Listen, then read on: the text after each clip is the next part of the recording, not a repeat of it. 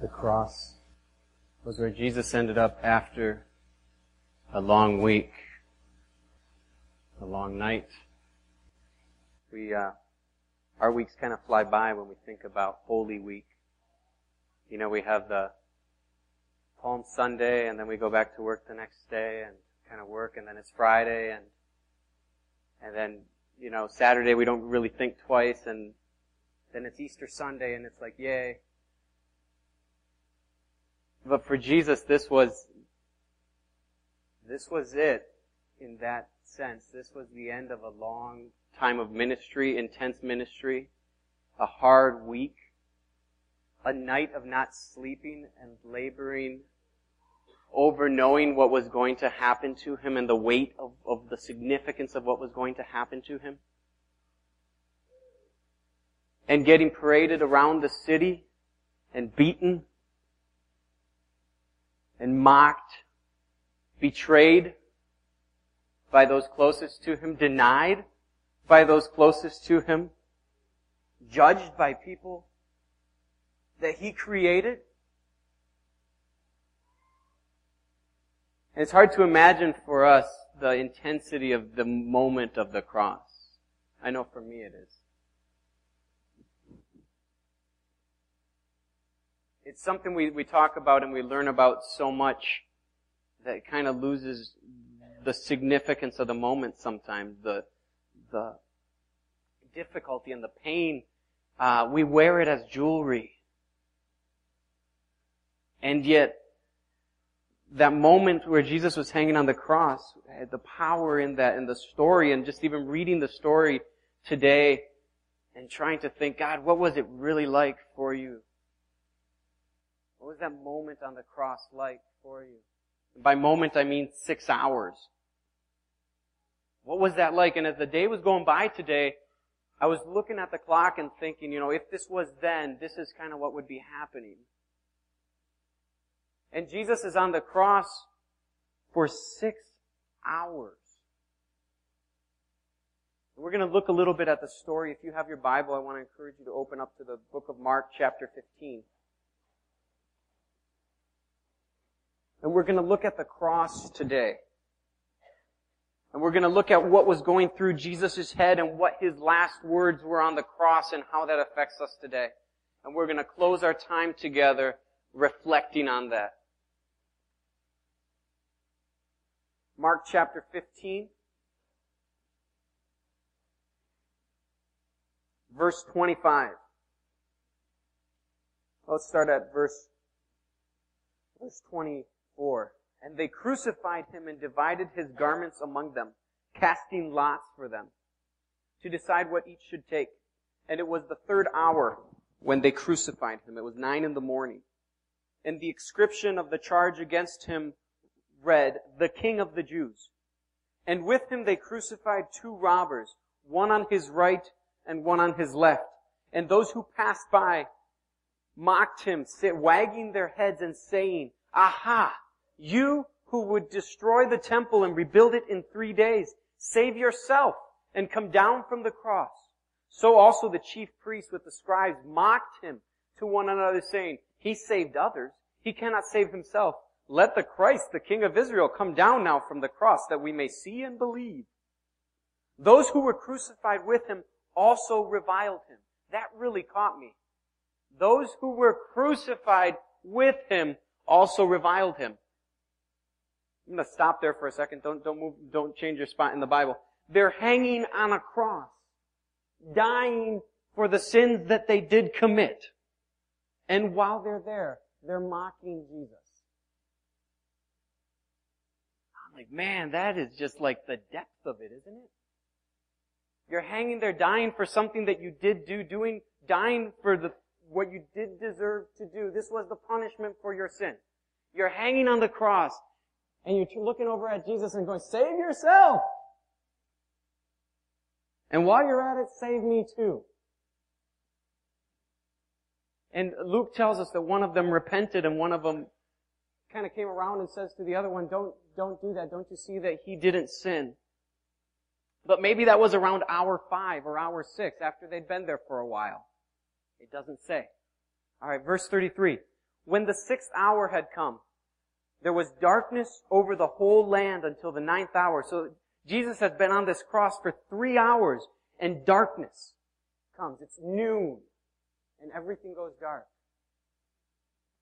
And for 3 more hours until the 9th hour, there was darkness. And at the 9th hour, Jesus cried out with a loud voice, Eli, Eli, lama sabachthani, as we were singing a second ago. Which means, my God, why have you forsaken me? And some of the bystanders, hearing it, said, Behold, he is calling Elijah. And someone ran and filled a sponge with sour wine, put it on a reed, and gave it to him to drink, saying, Wait, let us see whether Elijah will come to take him down. And Jesus uttered a loud cry and breathed his last. And the curtain of the temple was torn in two from top to bottom. And when the centurion who stood facing him saw that in this way he breathed his last, he said, Truly this man was the Son of God. Now there's so much that happened at that moment. After 6 hours of being on the cross, it's dark. In the middle of the day, it's dark. That's a pretty big deal. But the Bible says that in another place where it tells us this story, it says that it shook and the rocks were split. And not only the curtain in the temple being torn in half, and even people were raised from the dead at the moment that Jesus died. That's a pretty big deal. It's a very significant moment. I wish we could talk about that a little bit more. But we're not going to. What I want us to look at is what Jesus said, alright? He's been on this cross. He's had an exhausting life, exhausting week, exhausting day. He hasn't slept. He's been torn apart with beatings. And he's hung on the cross. He's lost most of his blood. What does he say? Well, one of the gospel writers tells us that he says, God forgive them for they don't know what they're doing. And right before Mark records that he breathes his last, and we're told that his last words were, it is finished, and then he died. Right before he does that, he says, he quotes out of the book of Psalms. My God, why have you forsaken me? And what's going on here is so much more than the physical pain and suffering that he is going through. Jesus is in his body, and Paul tells us more about that, and we're going to look at that in a minute. But in his body, he is taking on the sin of the world. And the one who had never sinned now is becoming sin for us. And having never known a breaking relationship with God the Father, Holy Spirit, with it living in this continual unity and continual fellowship, relationship, that feeling of that being broken because there's sin barriers coming in the way. He's going, my God, why have you forsaken me? And this cry, and even I believe that when he was in the garden, it wasn't just looking forward to the fact that he was going to suffer physically. That was causing so much anguish for him, but it was looking forward to the fact that he was going to suffer so much spiritually. That he who knew no sin would become sin for us. And in his last words on the cross, he says, my God, why have you forsaken me? And I believe that wasn't something that he's going like, well, what's the first thing that comes to mind to express how I'm feeling right now? But he intentionally chooses a phrase that the people would recognize. And he quotes a passage, and I want us to read that real quick, because as I was reading that passage, I was just like overcome with what might have come to mind for the people that heard Jesus quote that first verse out of Psalm 22. That maybe Jesus' intention was to bring that passage to mind for people. And for us, when we look at it, it's crazy what was written hundreds of years before. And Jesus references right before he dies, saying, hey, everybody, you're crucifying me, you're killing me. This is what you're doing. This is what you're fulfilling right now. Psalms chapter 22, if you would turn there with me. Now this, imagine, written hundreds of years before and fulfilled in Jesus. He says, the psalmist writes, my God, why have you forsaken me? Why are you so far from saving me? From the words of my groaning. My God, I cry by day, but you do not answer, and by night, but I find no rest. Yet you are holy, enthroned on the praises of Israel. In you Our fathers trusted. They trusted and you delivered them. To you they cried and were rescued.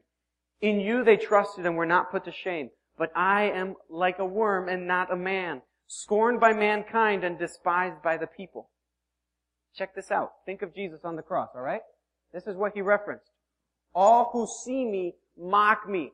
They make mouths at me. They wag their heads. He trusts in the Lord. Let him deliver him. Let him rescue him, for he delights in him. Does that not sound like something we just read? Yet you are he who took me from the womb. You made me trust you at my mother's breast. On you was I cast from my birth, and from my mother's womb you have been my God. Be not far from me, for trouble is near, and there is none to help me. Many bulls encompass me, strong bulls of Bashan surround me. They open wide their mouths at me, like a ravening and roaring lion. Now, figuratively of the people surrounding Jesus at the cross there, of how they were treating him and acting towards him. And he says, I am poured out like water, and all my bones are out of joint. My heart is like wax, and it is melted within my breast. My strength is dried up like a potsherd, and my tongue sticks to my jaws. One of the last things that Jesus said on the cross was, I thirst. You lay me in the dust of death, for dogs encompass me. A company of evildoers encircles me. They have pierced my hands and feet. Crucifixion wasn't even invented when that was written. I can count all my bones because of the flogging he had received. They stare and gloat over me. They divide my garments among them, and for my clothing they cast lots. But you, O Lord, do not be far off. O you, my help, come quickly to my aid. Deliver my soul from the sword, my precious life from the power of the dog. Save me from the mouth of the lion. You have rescued me from the horns of the wild oxen. I will tell of your name to my brothers. In the midst of the congregation I will praise you. Verse 24. For he has not despised or abhorred the affliction of the afflicted, and he has not hidden his face from him, but has heard when he cried to him. And the important thing here is he starts out with, why have you forsaken me? And here he's ending it with, but he has heard when I cried to him. Verse 27. All the ends of the earth shall remember and turn to the Lord, and all the families of the nations shall worship before you. Very interesting that in his last words he chooses to reference something pointing out to all the people doing this to him. You are fulfilling what was prophesied. To the letter. He could have said a lot of things as his last words on the cross. And he says, when all of this is done and he's about to die, he says, it is finished. And right before that, he reminds them or points out to them, this is what just happened. This is what you just did to me. Let me point out another verse. Isaiah 53, we referenced it a little bit ago. That tells us the significance of the cross. It's this.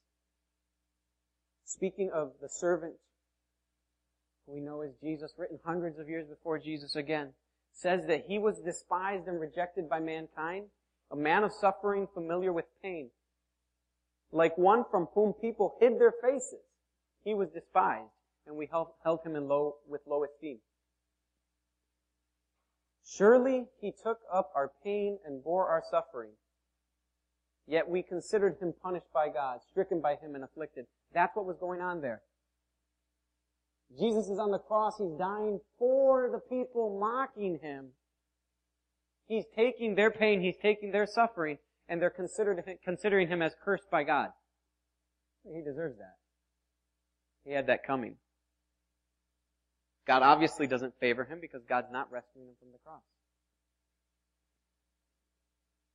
Verse 4. But he was pierced for our transgressions. He was crushed for our iniquities. The punishment that brought us peace was on him, and by his wounds we are healed. Man, how much I wish we could spend significant amount of time on each of those. Verse 7, he was oppressed and afflicted, yet he did not open his mouth. That tells the story of what happened that night. He was led like a lamb to the slaughter, and as a sheep before its shearers is silent, he did not open his mouth. When they were mocking him, he didn't open his mouth when he was up on the cross exposed for 6 hours.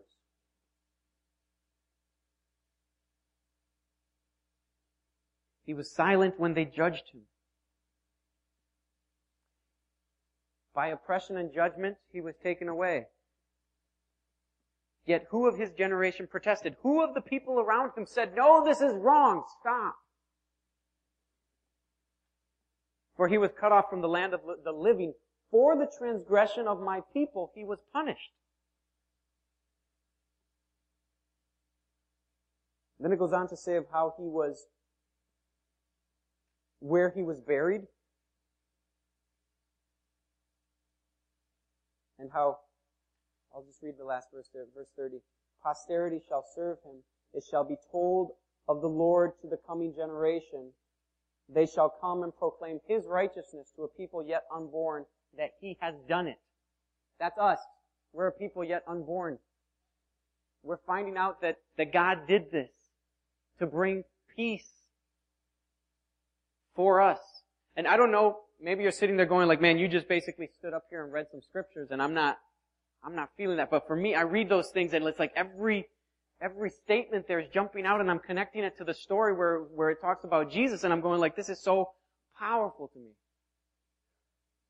That's what was happening on the cross. It wasn't just a poor person dying because somebody made a mistake or the mob won. This was significant. This was told about beforehand. This should change things for us and for everybody. And Paul makes the connection for us to what happened, to what was prophesied beforehand. Paul makes the connection in 2 Corinthians 5. He tells us, for our sake, God made him to be sin who knew no sin, so that in him we might become the righteousness of God. 1 Peter tells us in 1 Peter 2 verse 24, he himself bore our sins in his body on the cross so that we might die to sins and live for righteousness. By his wounds you have been healed. And so he took our sins on the cross. He died for us so that we might die to sin and live to righteousness. There's a response required. When we recognize the significance of the cross, the brutality of the cross, there's a response required. Where it says, where Peter says, so that we would die to sin and live for righteousness. Where from a different perspective, Paul says basically the same thing. So that we could become the righteousness of God. So that we could have that purity, that relationship, that right relationship with God. He did that for us. And it requires a response.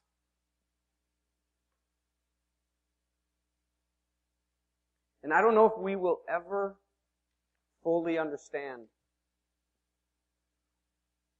what it meant to be on that cross. Bethany, if you want to come. We sing a song that says, I'll never know how much it costs to see my sin upon the cross, right? And we sing it and it sounds good and it goes good with the music, but I don't know if we really wrap our minds around it, because sometimes we can hear this so many times that we go like, yeah, the cross, Jesus. 2 days later, but Sunday's coming, you know? And the significance of that, I will never know what it meant to be fully in that place of taking on the sins of the world. I'll never know. The agony that Jesus went through. And it stirs something inside of me that says, I want to die to sin and live for righteousness.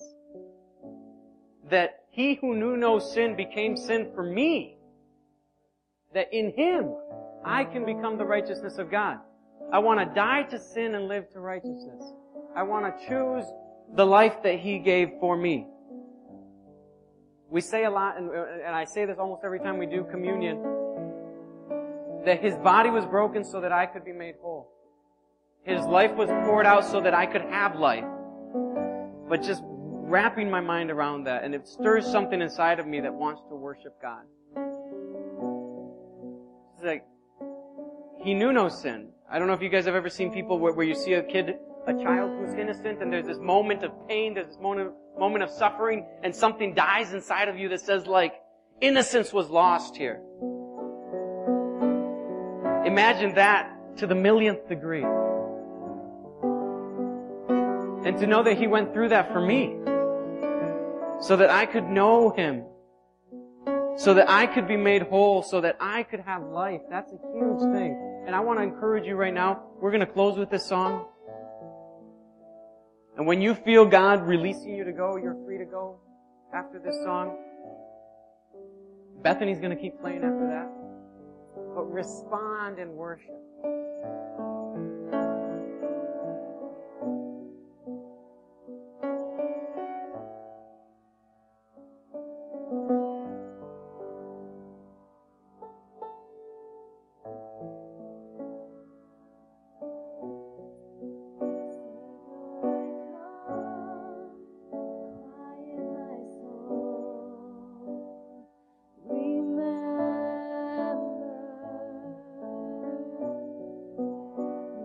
Redemption's here,